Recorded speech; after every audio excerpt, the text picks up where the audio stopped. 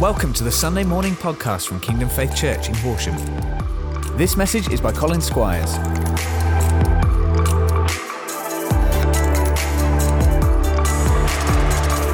Good morning. For those who don't know me, my name is Colin, along with my wife, Kate. We're the congregation pastors here in Horsham, but we're joined this morning by all of Kingdom Faith around here. We've got Crawley joining us live. Good morning to you. And of course, Worthing and Burgess Hill joining us with Church in the Home this morning. And I believe God wants to speak this morning. I'm going to start with this quote from John Stott, that amazing Bible commentator and an author. Excuse me a moment.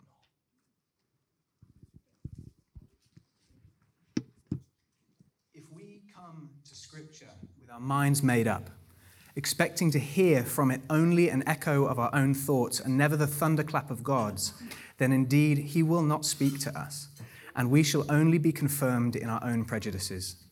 We must allow the Word of God to confront us, to disturb us, to disturb our security, to undermine our complacency, and to overthrow our patterns of thought and behavior. Amen? Yeah. Whoever you are, whatever your background, whether you call yourself a Christian or not, I encourage every single one of us to come this morning with our hearts open. God, would you speak to me by your Spirit? Amen? We're continuing our series on Romans this morning, which, if you remember, right from the very beginning, Pastor Clive set this out, say we're going to look at Romans because Romans really encapsulates what the gospel is. And we need to understand this gospel that we've had entrusted to us, this good news of Jesus, but also how we can communicate it to others. And over the last few weeks, we've looked at Romans 9 to 11, a really tricky portion of scripture that loads of Bible commentators kind of get to and they go, oh, this bit. And yet, Pastor Jane, predominantly over the last few weeks, has done such an amazing job of communicating so simply, in a way I think only we can do by God's Spirit, such key truths about God's plan, where the Jewish people fit into it, and where we Gentiles fit into it. And we're moving this morning on to Romans 12. And in Romans 12, Paul is moving from exposition or explanation to application. He's going from, this is the plan, and now from Romans 12, how do we enact the plan? What does this gospel that is the power of God unto salvation for everyone who believes, first unto the Jew and then unto the Gentile, what does it look like in practical terms? Today's text then, we're going to start with Romans 12:9, and I'm going to read this from the Amplified Bible because I think it really brings out what the meaning of these verses. It says this: love is to be sincere and active, the real thing, without guile and hypocrisy. Hate what is evil, detest all ungodliness, do not tolerate wickedness, hold on tightly to what is good. Or the Revised Standard Version sums it up really succinctly in this way: let love be genuine, hate what is evil, hold fast to what is good. Now, this is such an important verse for the way we communicate the gospel. It is also such an important measuring stick against which we test the attitudes and motivations of our heart. Am I loving genuinely? Am I hating what God says is not good? Now, we've probably all asked ourselves this question at some point in regards to others. How can I love others, particularly those who maybe live a different way to me, have different values and beliefs? How can I love them genuinely and well, and yet at the same time not compromise what the Bible says, my beliefs and what I believe to be true? And I think there is nowhere where this question has been more sort of wrestled with and how we apply this than into the area of the way the church communicates with and responds to the gay community. Now, I recognize that this morning this is talking about homosexuality, and the gay community is for many a particularly emotive and for some difficult topic. We probably all know somebody, a family member, a friend, a colleague, a neighbor, maybe whom we love dearly, who is a member of this community. And many of those, myself included, I have friends who are gay, many of whom have experienced real hurt from the Church of God. And many of whom, wrestling with their sexuality, have come to a place where they've sought help in the church. Help me understand this. What does God say about this? and have met with judgment, shame, and rejection. Yeah. And I'm sure many of us have seen that, or maybe some of you even in this room or hearing this message this morning, maybe you've even been on the receiving end of some of that. Maybe you've just struggled with the best way to connect with people from the gay community. Or maybe you yourself are wrestling at the moment with your own sexuality, not knowing who to turn to or how to ask the questions that you might have. Maybe you're listening to this and you are gay yourself. Perhaps even you yourself have been hurt by the church. Wherever you're at, wherever you're coming from, this morning I ask, just please bear with me. Please allow me to take us on a journey to where I believe God wants to take us and some conclusion before turning off at maybe the first line. It's so important that we embrace the art of conversation around these topics. There is this really awful, pervasive kind of attitude within, particularly, my generation, that says, if you disagree with me, you must hate me, and we can have nothing to do with each other and the conversation ends. Please let us not give in to that this morning, and let us have this conversation, of course, sensitively and appropriately. So this morning, I want to approach this with that sensitivity, but also hopefully with clarity. I also want to approach this topic humbly. I recognize I don't have all the answers here. I also recognize that it would be the worst thing in the world for me to stand up here and communicate anything of my opinion. I want to get all of my opinion or anything of Colin out of the way, because though I don't have all the answers, I believe God does. And we want to hear from him, his Spirit, and his word this morning. Amen? I do want you to know, for what it's worth, that I've probably never prayed so much, studied so much, read so much, listened to so many people and different viewpoints on this topic, or needed to allow God to search my heart than for any message I've ever prepared for. There is a lot to pack in this morning, and we're going to go at quite a pace. But if you need to watch it back again, then we can. But I also want to make it clear that this morning, predominantly this message is not aimed at the gay community. Though, please, I'm happy if you're here and going on this journey with us. It is predominantly aimed at us, the church. Okay, so please just bear that in mind through everything that's communicated this morning. And of course, most importantly, Holy Spirit, please help me. Amen. The church generally has responded then in one of three ways to this question of how do we love others without compromising what the Bible says. The first is a liberal response, who change what the Bible says to meet current cultural norms and kind of rhythms. Another is a conservative response that though may handle this topic biblically, the way they go about communicating is anything but biblical. It is devoid of grace or compassion or love or kindness or mercy.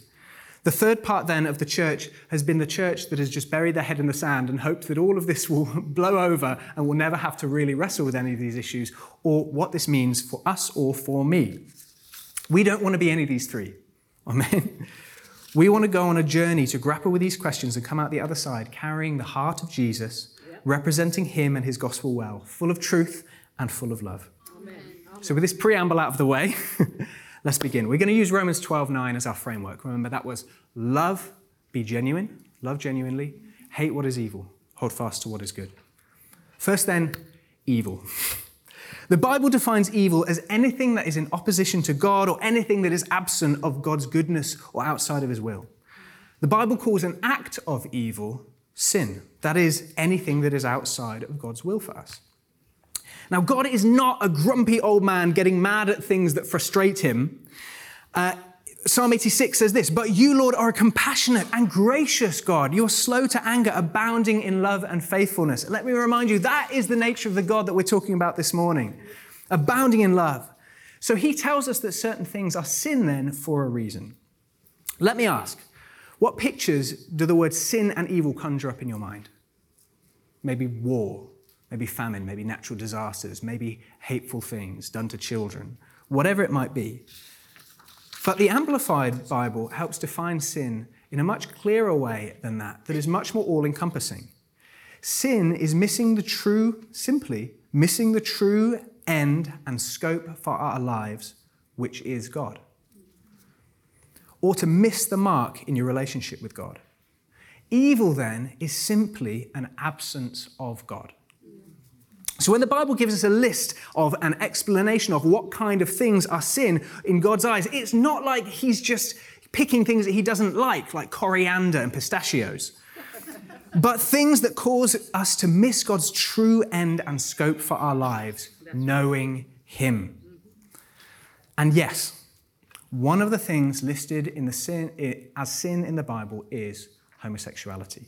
Now, for many gay people, I understand that this is often the end of the conversation. But before maybe you walk out of this room, or whatever device you happen to be watching this on is launched across the TV or across the room where you put your foot through the TV, please bear with me.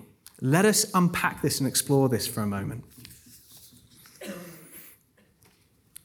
The reason that many gay people don't want anything to do with God or his church is because they know what God's word says, that they are sinners. Now, again, I'm not going on some witch hunt here, or this is not a message that is going to be full of bigotry or finger-pointing or anything like that. So if you have this sense of, here we go again, please just again, bear with me. Before you have to go and buy a new Sony Bravia, just bear with me. In this passage, in this year, we looked at Romans chapter 1, which talks about homosexuality, amongst other sins. Pastor Clive at the time said, right, we're looking at this now, but we're going to go into this more depth later in the year. That's today. This passage in Romans 1 talks about homosexuality, but it also talks about a whole host of other sins. And this is so important for us as a church to really recognize. Homosexuality is listed alongside heterosexual sin. It says, therefore, God gave them over in the sinful desires of their hearts to sexual impurity for the degrading of their bodies with one another. Heterosexual sexual immorality. They exchanged the truth about God for a lie and worshipped and served other created things. For us in the West, that could be idols of fame, wealth, or power, rather than the Creator who is forever praised. Amen.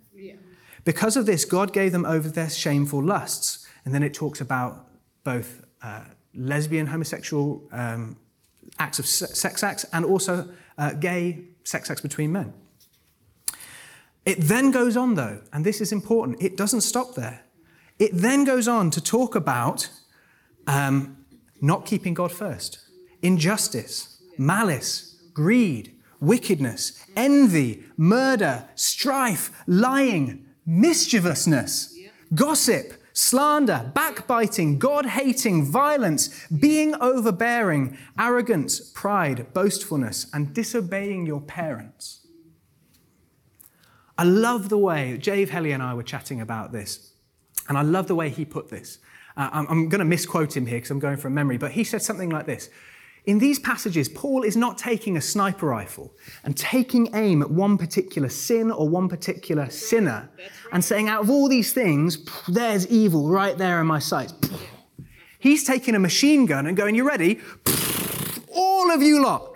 Everyone, this sin, that sin, every single sin, all of you, you over there, every single one, because he is trying to clearly make this point that he'll surmise 2 chapters later that all have sinned and fall short of the glory of God. There is no us and them.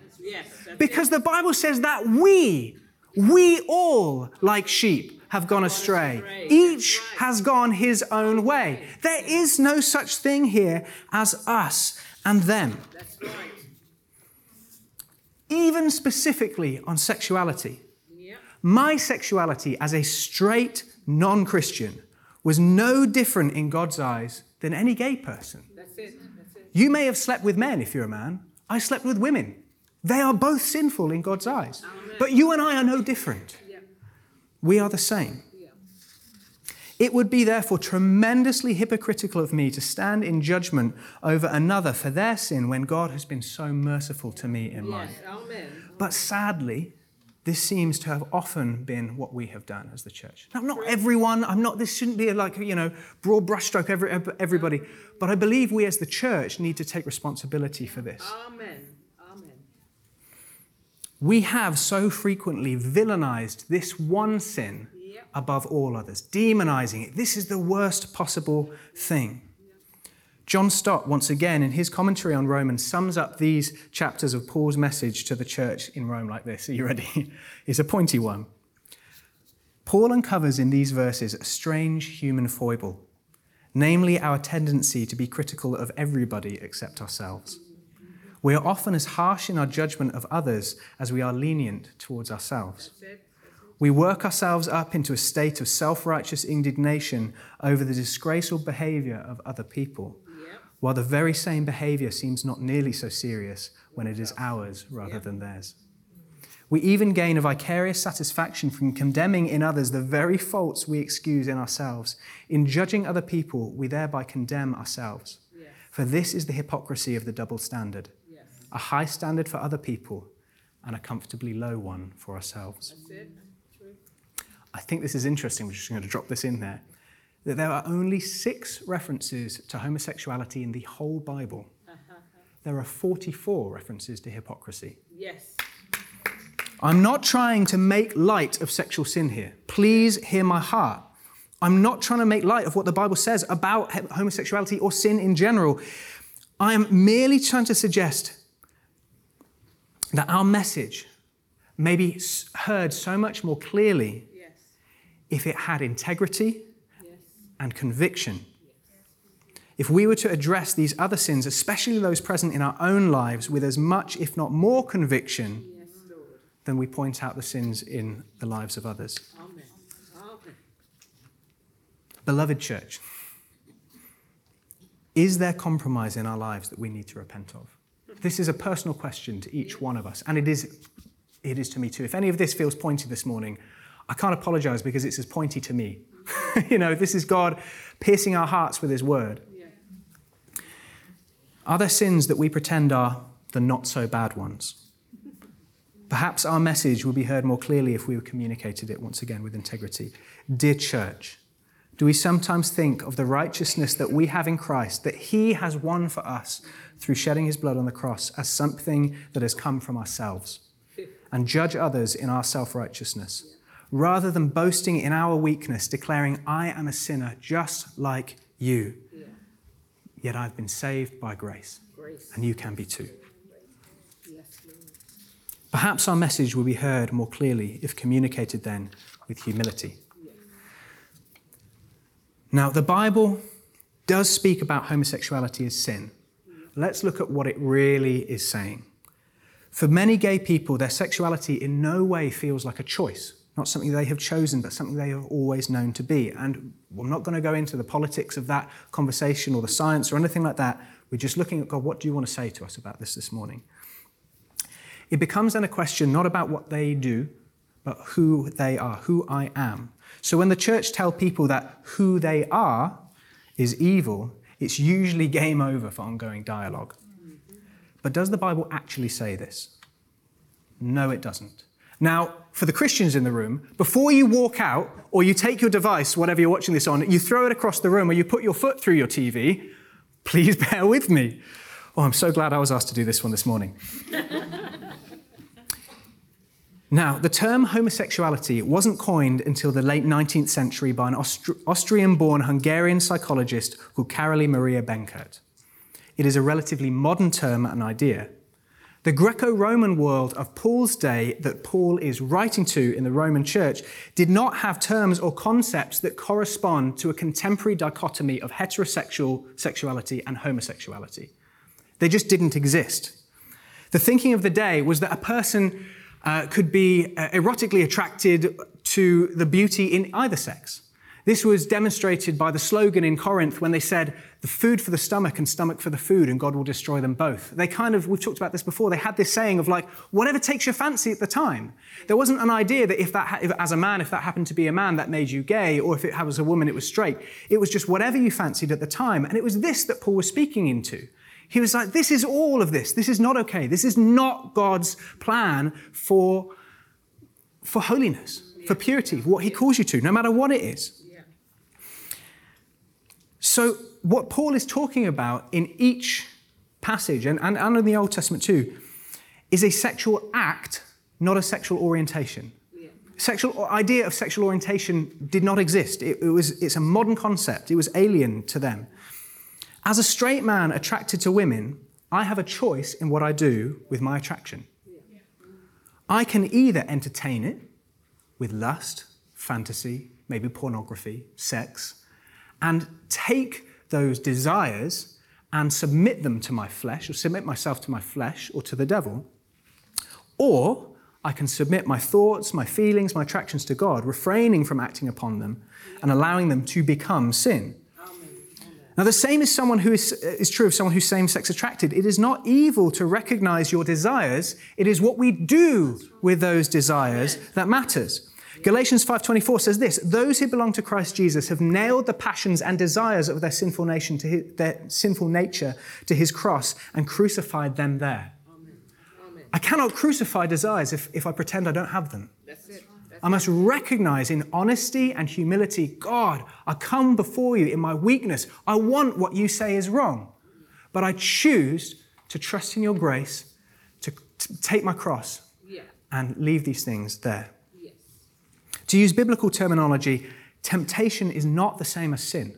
It cannot be, because the Bible says that Jesus himself was tempted in every way, just as we are, which means in all the ways we're talking about today, Yes. and yet was without sin. That's right. Now, if you're gay, I don't know if this distinction means very much to you. You might say, okay, it's semantics. But I believe, please stay with me for a start as we explore this further. But also, I think for the church, this is such an important thing to understand, especially for people within the church who are wrestling with their sexuality. If you're having these kind of thoughts, it does not mean there's something wrong with you. It means you're human. And you're in need of God's grace, just like we all are. In just the same way that as a straight man, I too am in need of God's grace and wrestle with my sexuality. Because all of us sin and fall short. All of us need God's grace. This, once again, is kind of reminiscent then of this culture of grace message. Those messages we had just over a year ago. That it's okay then to bring this stuff into the light. I would encourage you to do that. Don't let shame keep you in any kind of bondage, whether you are straight, gay, whatever, doesn't matter. Don't let shame keep you trapped in wherever you have been. Let us explore this together. What is the good that God has for you? And for the sake of clarity, from now on this morning, anytime I mention sexuality, I'm talking about this context Paul's talking about, that sort of active act of will, act of sin. Now, the Bible doesn't say that recognizing your same-sex attracted is sin, but it does clearly say that homosexuality is a sin. Now, lastly, on this point of sin, I think it's so important that we realize that the ultimate sin or ultimate evil is not what we do with our sexuality. It is our unbelief. It is our unbelief that keeps us in bondage to sin. Yes. Now, I'm not saying that sexual sin, therefore, we don't worry about. That's fine, because unbelief is worse. That's not what I'm saying. But it's not the ultimate. Unbelief is. Jesus said that Jesus said that there is no one righteous, not even one. That's it. If somebody stopped being gay and became completely straight overnight like that, it doesn't mean they're any more righteous in God's eyes. Let's not pretend as the church that they would be. They still need Jesus. This is not an issue of sexuality. This is an issue of unbelief. Jackie Hill Perry, who is an incredible poet and just absolutely amazing author, one of the most beautifully written books I've ever read, wrote this book, Gay Girl, Good God. Her story of going from a lesbian who encounters Jesus and all that he leads her into. And she wrote this: "Yet unbelief doesn't see God as the ultimate good, so it can't see sin as the ultimate evil. It instead sees sin as a good thing, and thus God's commands as a stumbling block to joy. In believing the devil, I didn't need a pentagram pendant to wear, neither did I need to memorize a hex or two. All I had to do was trust myself more than God's word. I had to believe that my thoughts, my affections, my rights, my wishes were worthy of absolute obedience, and that in laying prostrate before the flimsy throne I'd made for myself, that I would be doing a good thing." Yeah. You and I, the church, we cannot author faith in a person. Only Jesus can do that. We cannot convict of sin. Only the Holy Spirit can do that. We cannot draw them to the Father's heart. Only the Father can do that.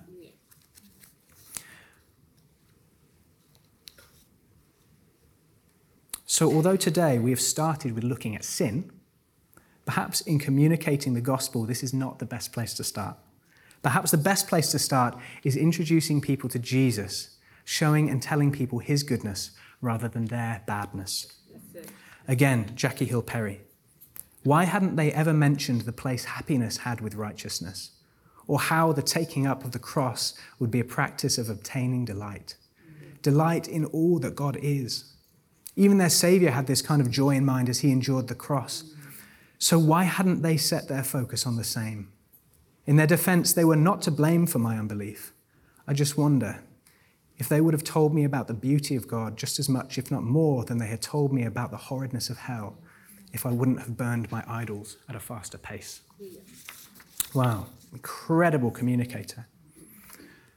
So evil, the first word we're looking at in Romans 9. The second then is hate. Having established what the Bible says about sin and evil, we now look at what it says about our response to sin and evil, what it should be. And it says hatred. Now, obviously, I don't think we can talk about the word hate in this context without immediately giving pictures in our heads of Christians picketing with billboards and posters and placards that say, God hates FAGs. That is not what this is talking about. Right. In fact, I believe that it is our responsibility as the church here, on behalf of God's entire church, to repent to the gay community for the way we have communicated who God is. Yes. Now, this was really the mantra of one church in one part of America in the 90s, and yet the damage that has been inflicted by these hateful words has left such a lasting impression that for many gay people, they think it is what we all stand for. Yeah. We are sorry if that is you. That is not God's heart, and that was never the way that should have been communicated. You might think I'm doing a terrible job today, by the way, but that is so much worse. When we mention this word, this is not what we're talking about.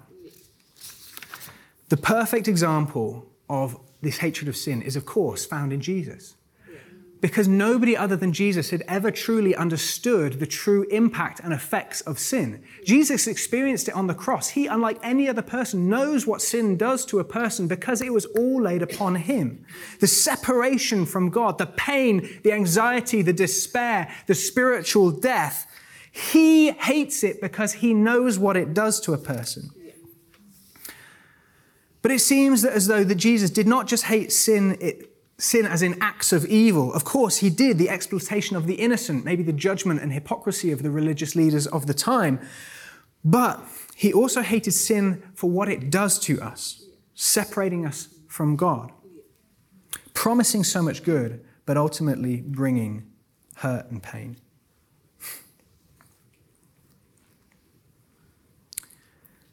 Jesus, then, he spent his time with sinners.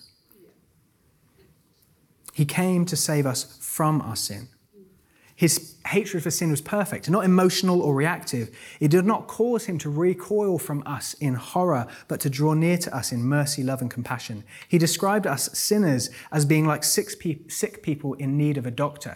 Sin then, like some kind of cancer, ravaging our bodies, bringing death and destruction and torment and pain. But he was the one with the cure.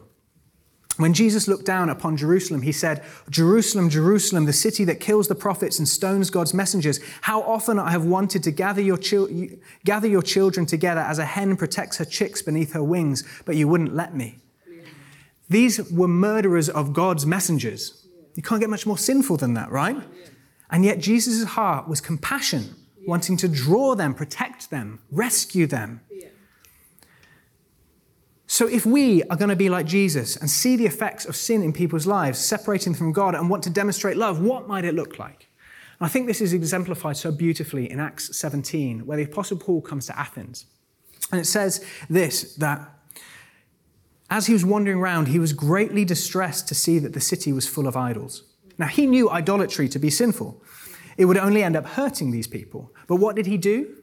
It says he talked with them. He preached Jesus and the resurrection, not fire and brimstone, hell and damnation, but Jesus. And then he comes and meets with them and talks about their idols. Now, we might expect him to shout at them, "You need to tear down these idols, you sinful people." He doesn't. He uses the idol as a point of reference, of common understanding. And he says this to them, "I see that you are a very religious people. For as I walked around and looked carefully," and I think this is important, "at your objects of worship, I even found an altar with this inscription, 'To an unknown God.' Now what you worship as something unknown, I'm going to proclaim to you." He then proceeds to explain that this God that they didn't know was the God of the Bible. Yeah. Now, let's parallel that with this context. Maybe we feel distress at the effects of sin.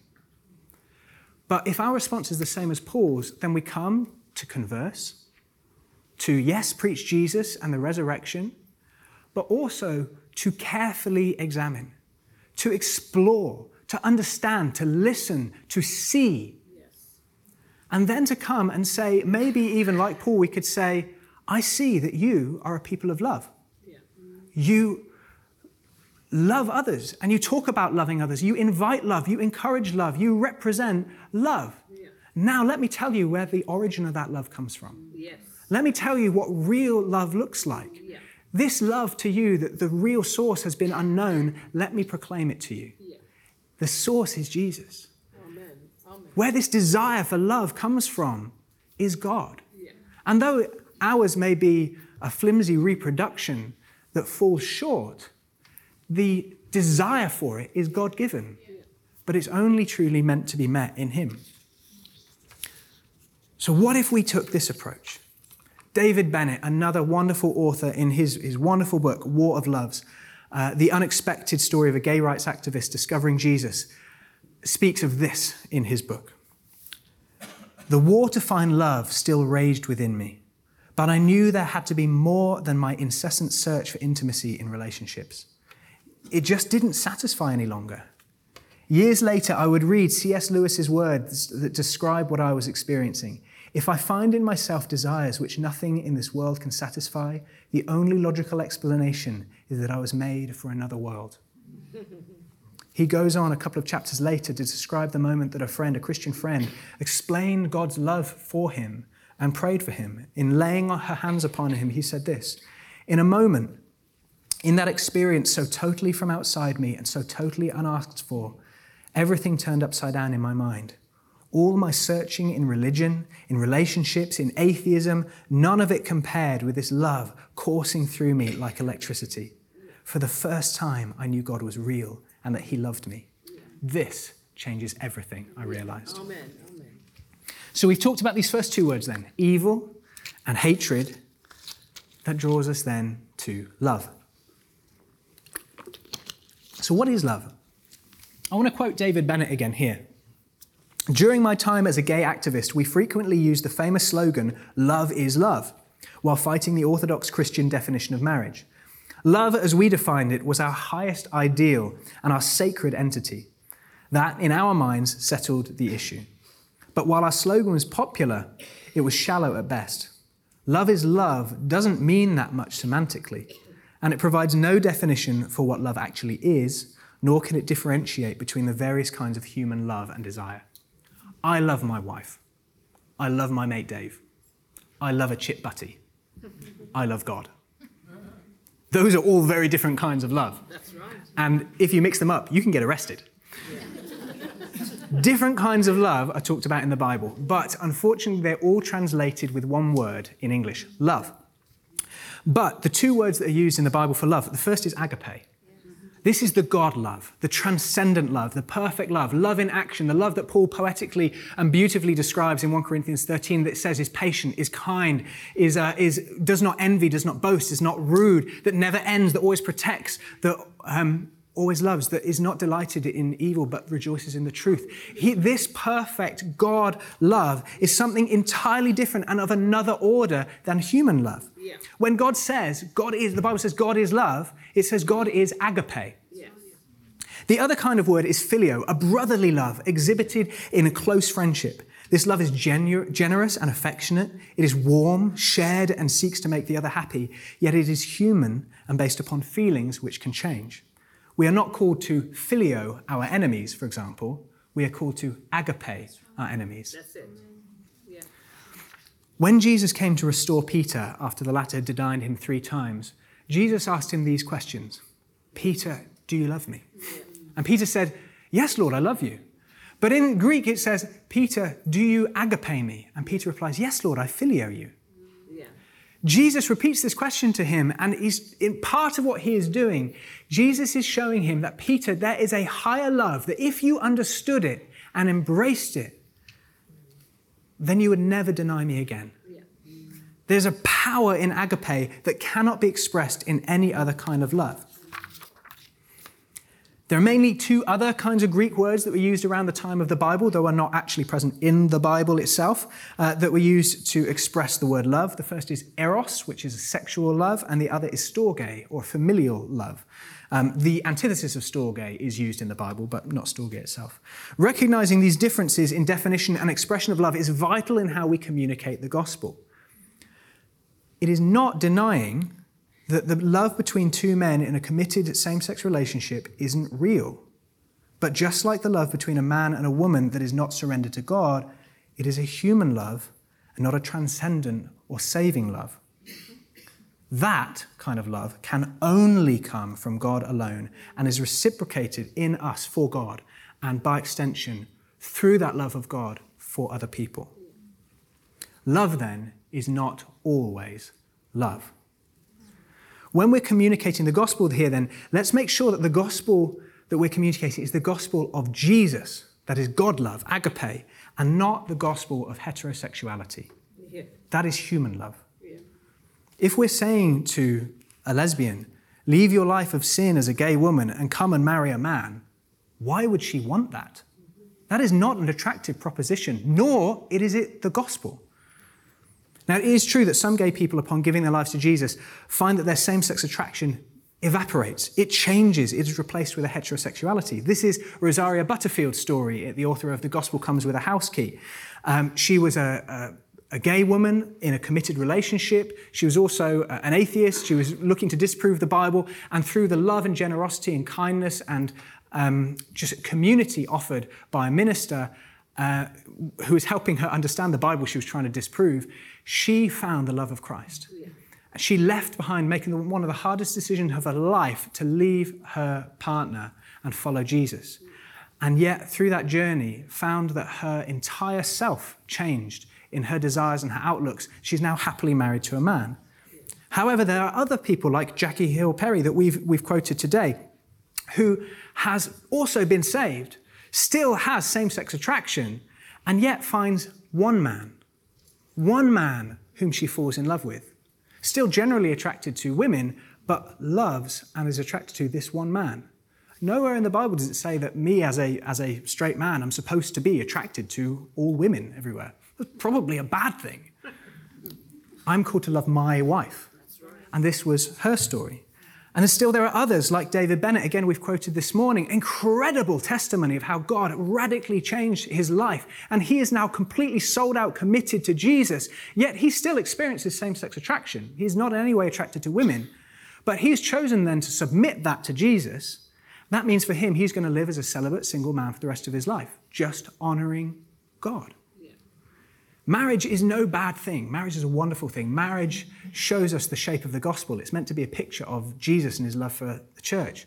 But again, to quote Jackie Hill Perry, if marriage shows us the shape of the gospel, singleness shows us its sufficiency. Yeah. In people like David, they're showing us there is nothing less or lesser or second class in being single. And also, this is maybe something else we need to repent of as the church, in our idolatry of saying that marriage is the ultimate good.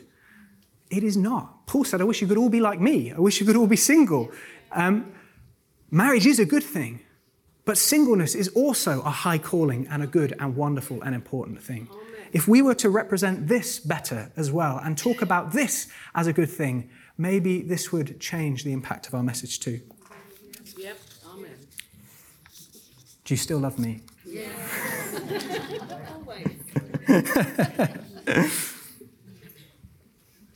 Love then is not always love.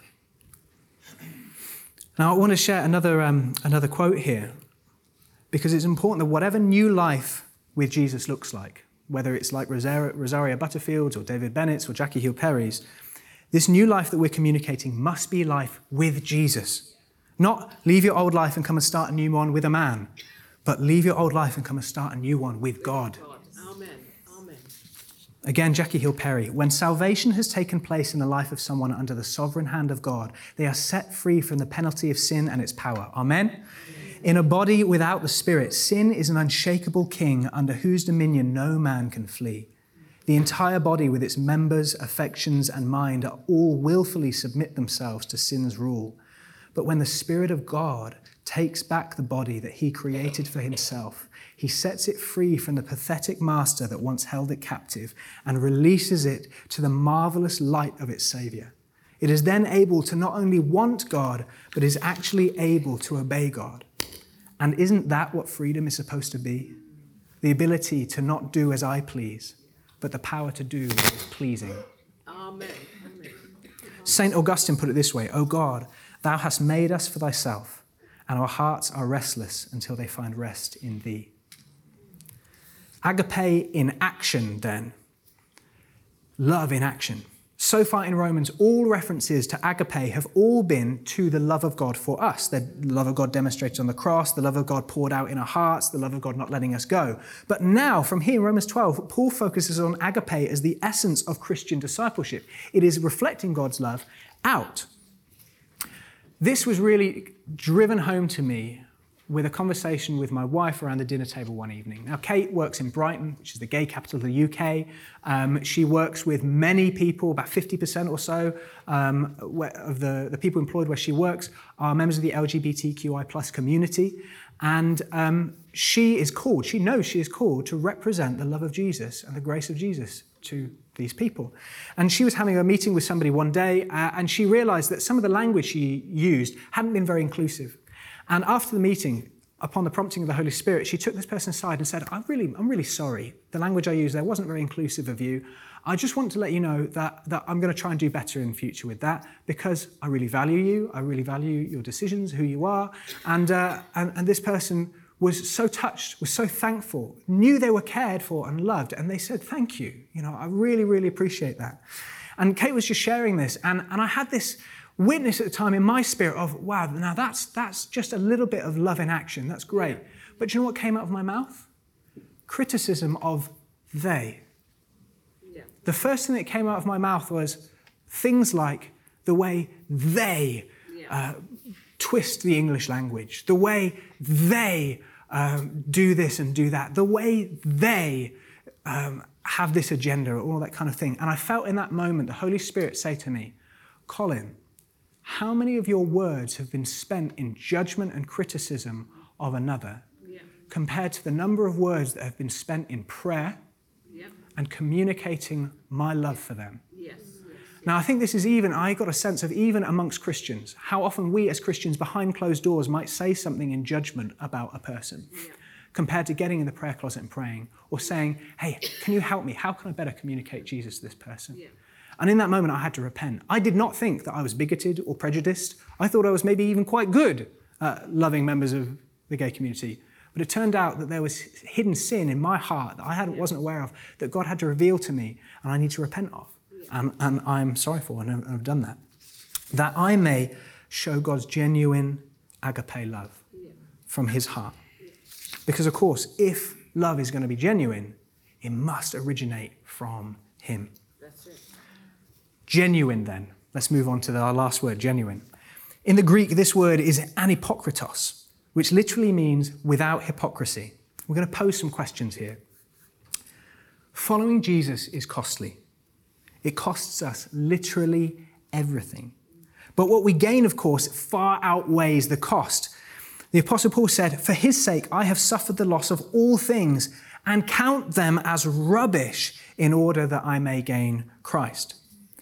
When communicating the gospel to someone who is gay, we should remember what is being asked of them.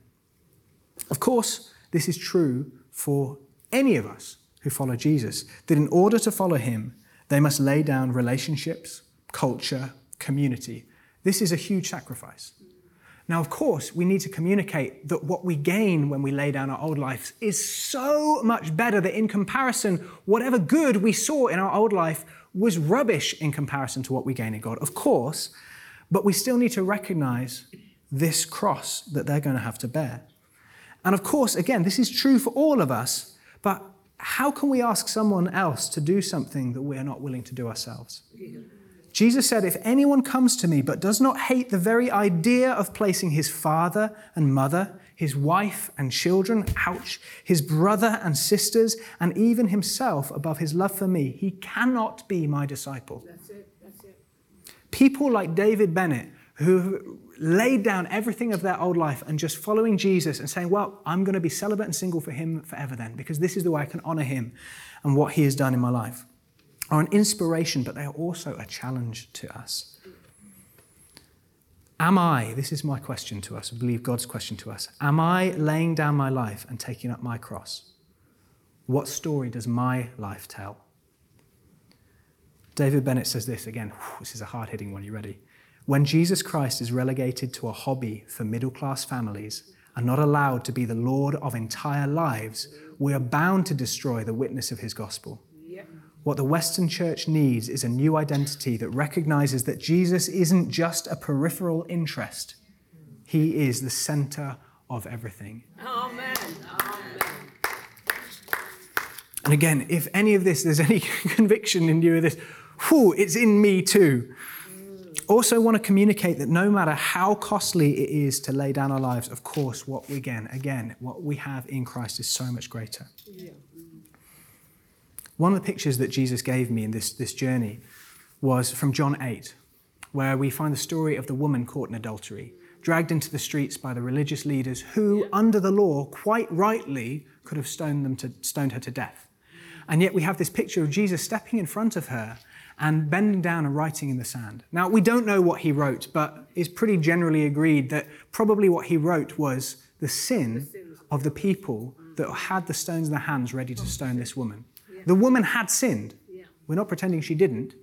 But Jesus, having written this in the sand, stands up and he says, let the one who is without sin cast the first stone. Right. One by one, they drop their stones and they leave. Yeah. Jesus then turns to the woman and says, does no one condemn you?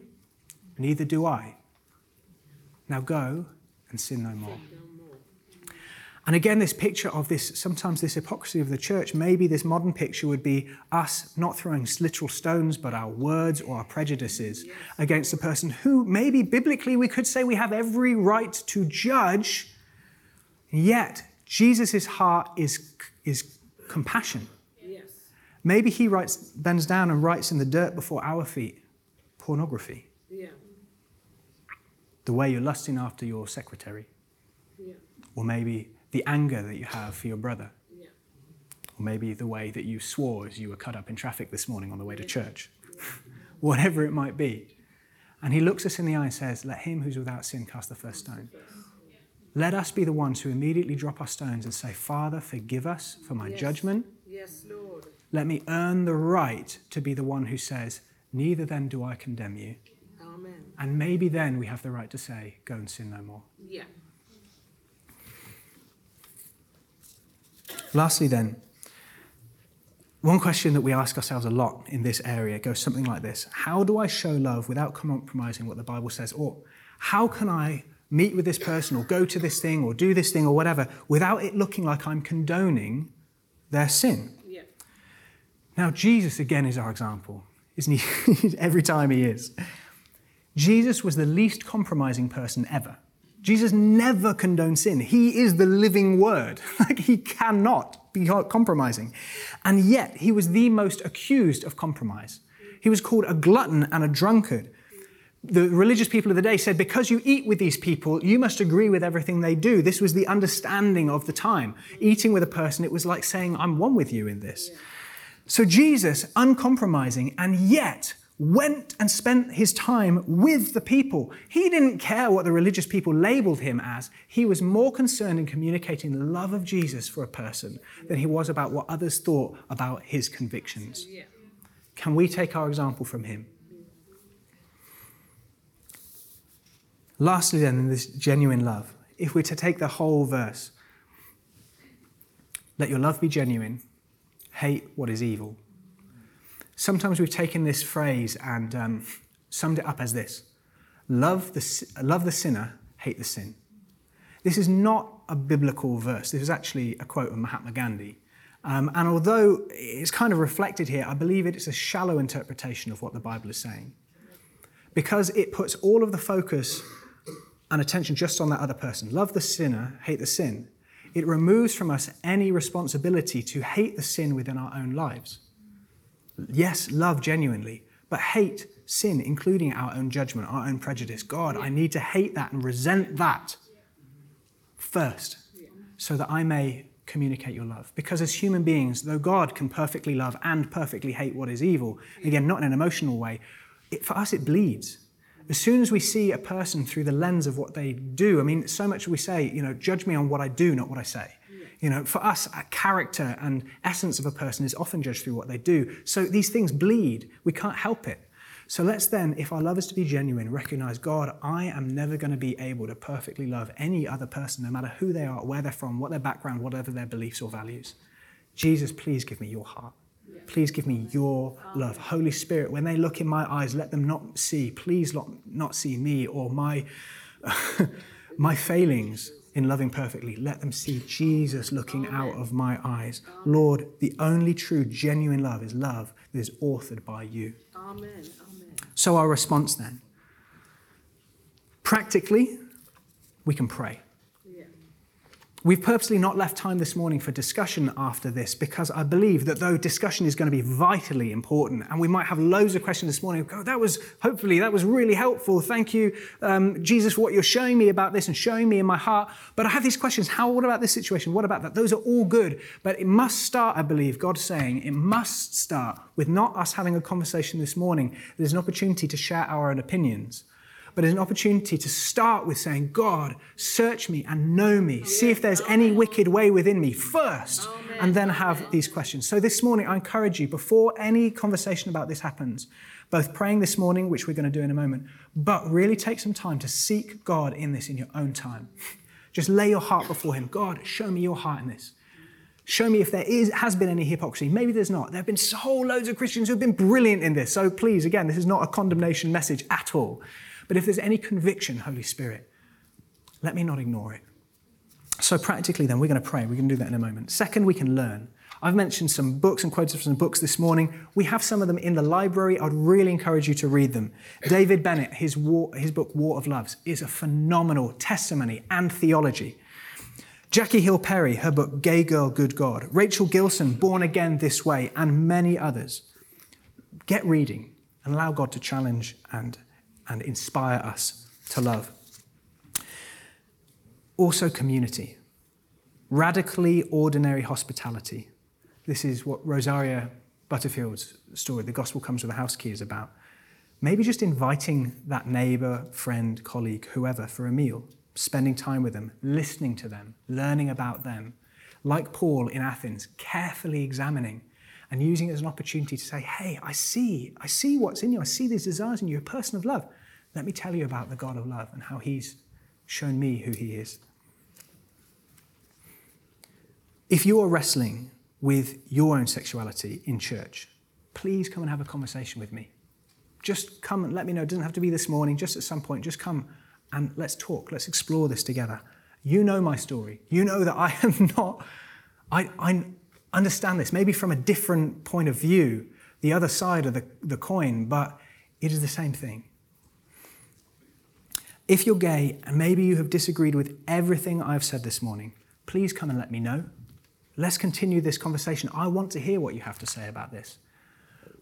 But maybe, whether you're gay, straight, or you've no thoughts about sexuality this morning at all, but you've heard something of this idea of who Jesus is, this God of love, this God who is slow to anger and abounding in love, who loves you. You've heard something of that message, of his gospel, his good news of salvation this morning, and you've thought, there is something in me of the Holy Spirit saying, I need that.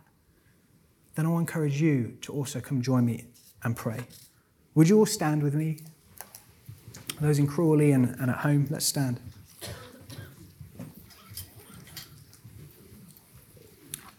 Firstly, let's bring our hearts before God and submit ourselves afresh before God. I mentioned earlier about this repentance on behalf of the church, the gay community, and I believe that's something we can all do personally. Father, forgive us as your church. Even though I had nothing to do with it, forgive us as your church where we've misrepresented you. Let's do some business with God now and just speak to him. God, show me if there's any wicked way in me. Show me my heart. Show me if there's any unseen bigotry or prejudice. Show me any ways that I've not loved well. God, show me the compromise in my life where I'm not taking up my cross, where I pass something off as not that bad. Jesus, forgive me. Show it to me. And Lord, let me represent your gospel in the way that I live, in the way that I so utterly need to show my dependence and trust on you. Jesus, let me communicate your gospel, your good news, your truth. Give me your heart, O God. Help me to steward your gospel and not get in its way.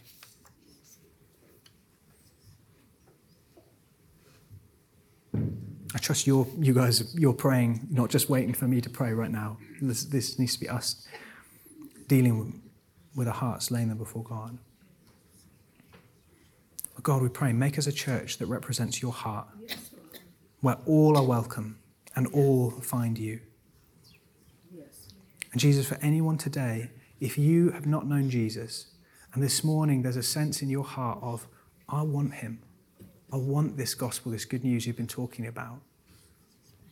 I just want to invite you to come and pray. God, would you show me your love? Lead me into relationship with you. Teach me who you are and what you have for my life.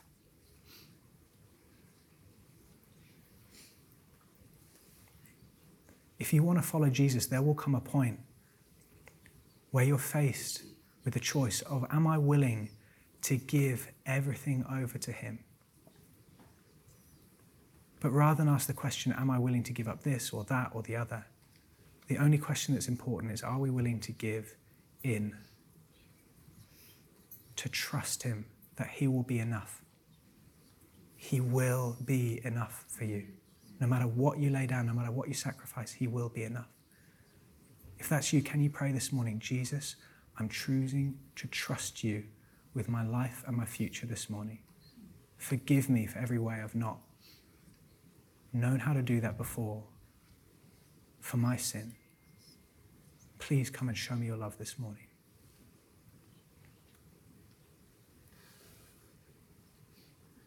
And I want to close just with this last quote from Jackie Hill Perry.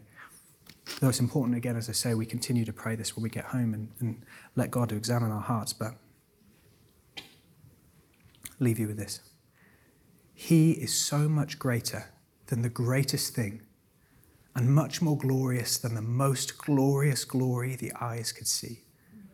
Knowing this, he becomes the aim of all our doing.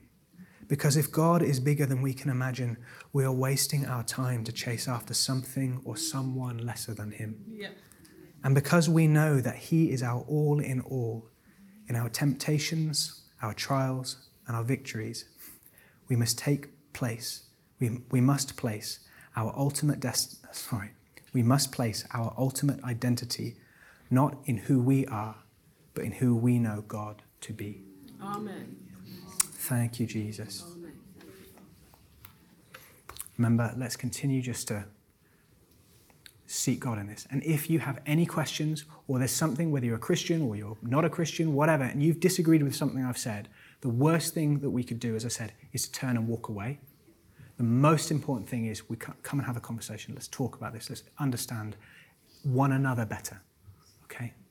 Thank you. It was a long message, a lot to pack in, but I trust that God spoke to you this morning in some way. Thank you for listening to this Kingdom Faith podcast. We trust it's been an encouragement to you. For more information and resources from Kingdom Faith and our other audio and video podcasts, please visit www.kingdomfaith.com.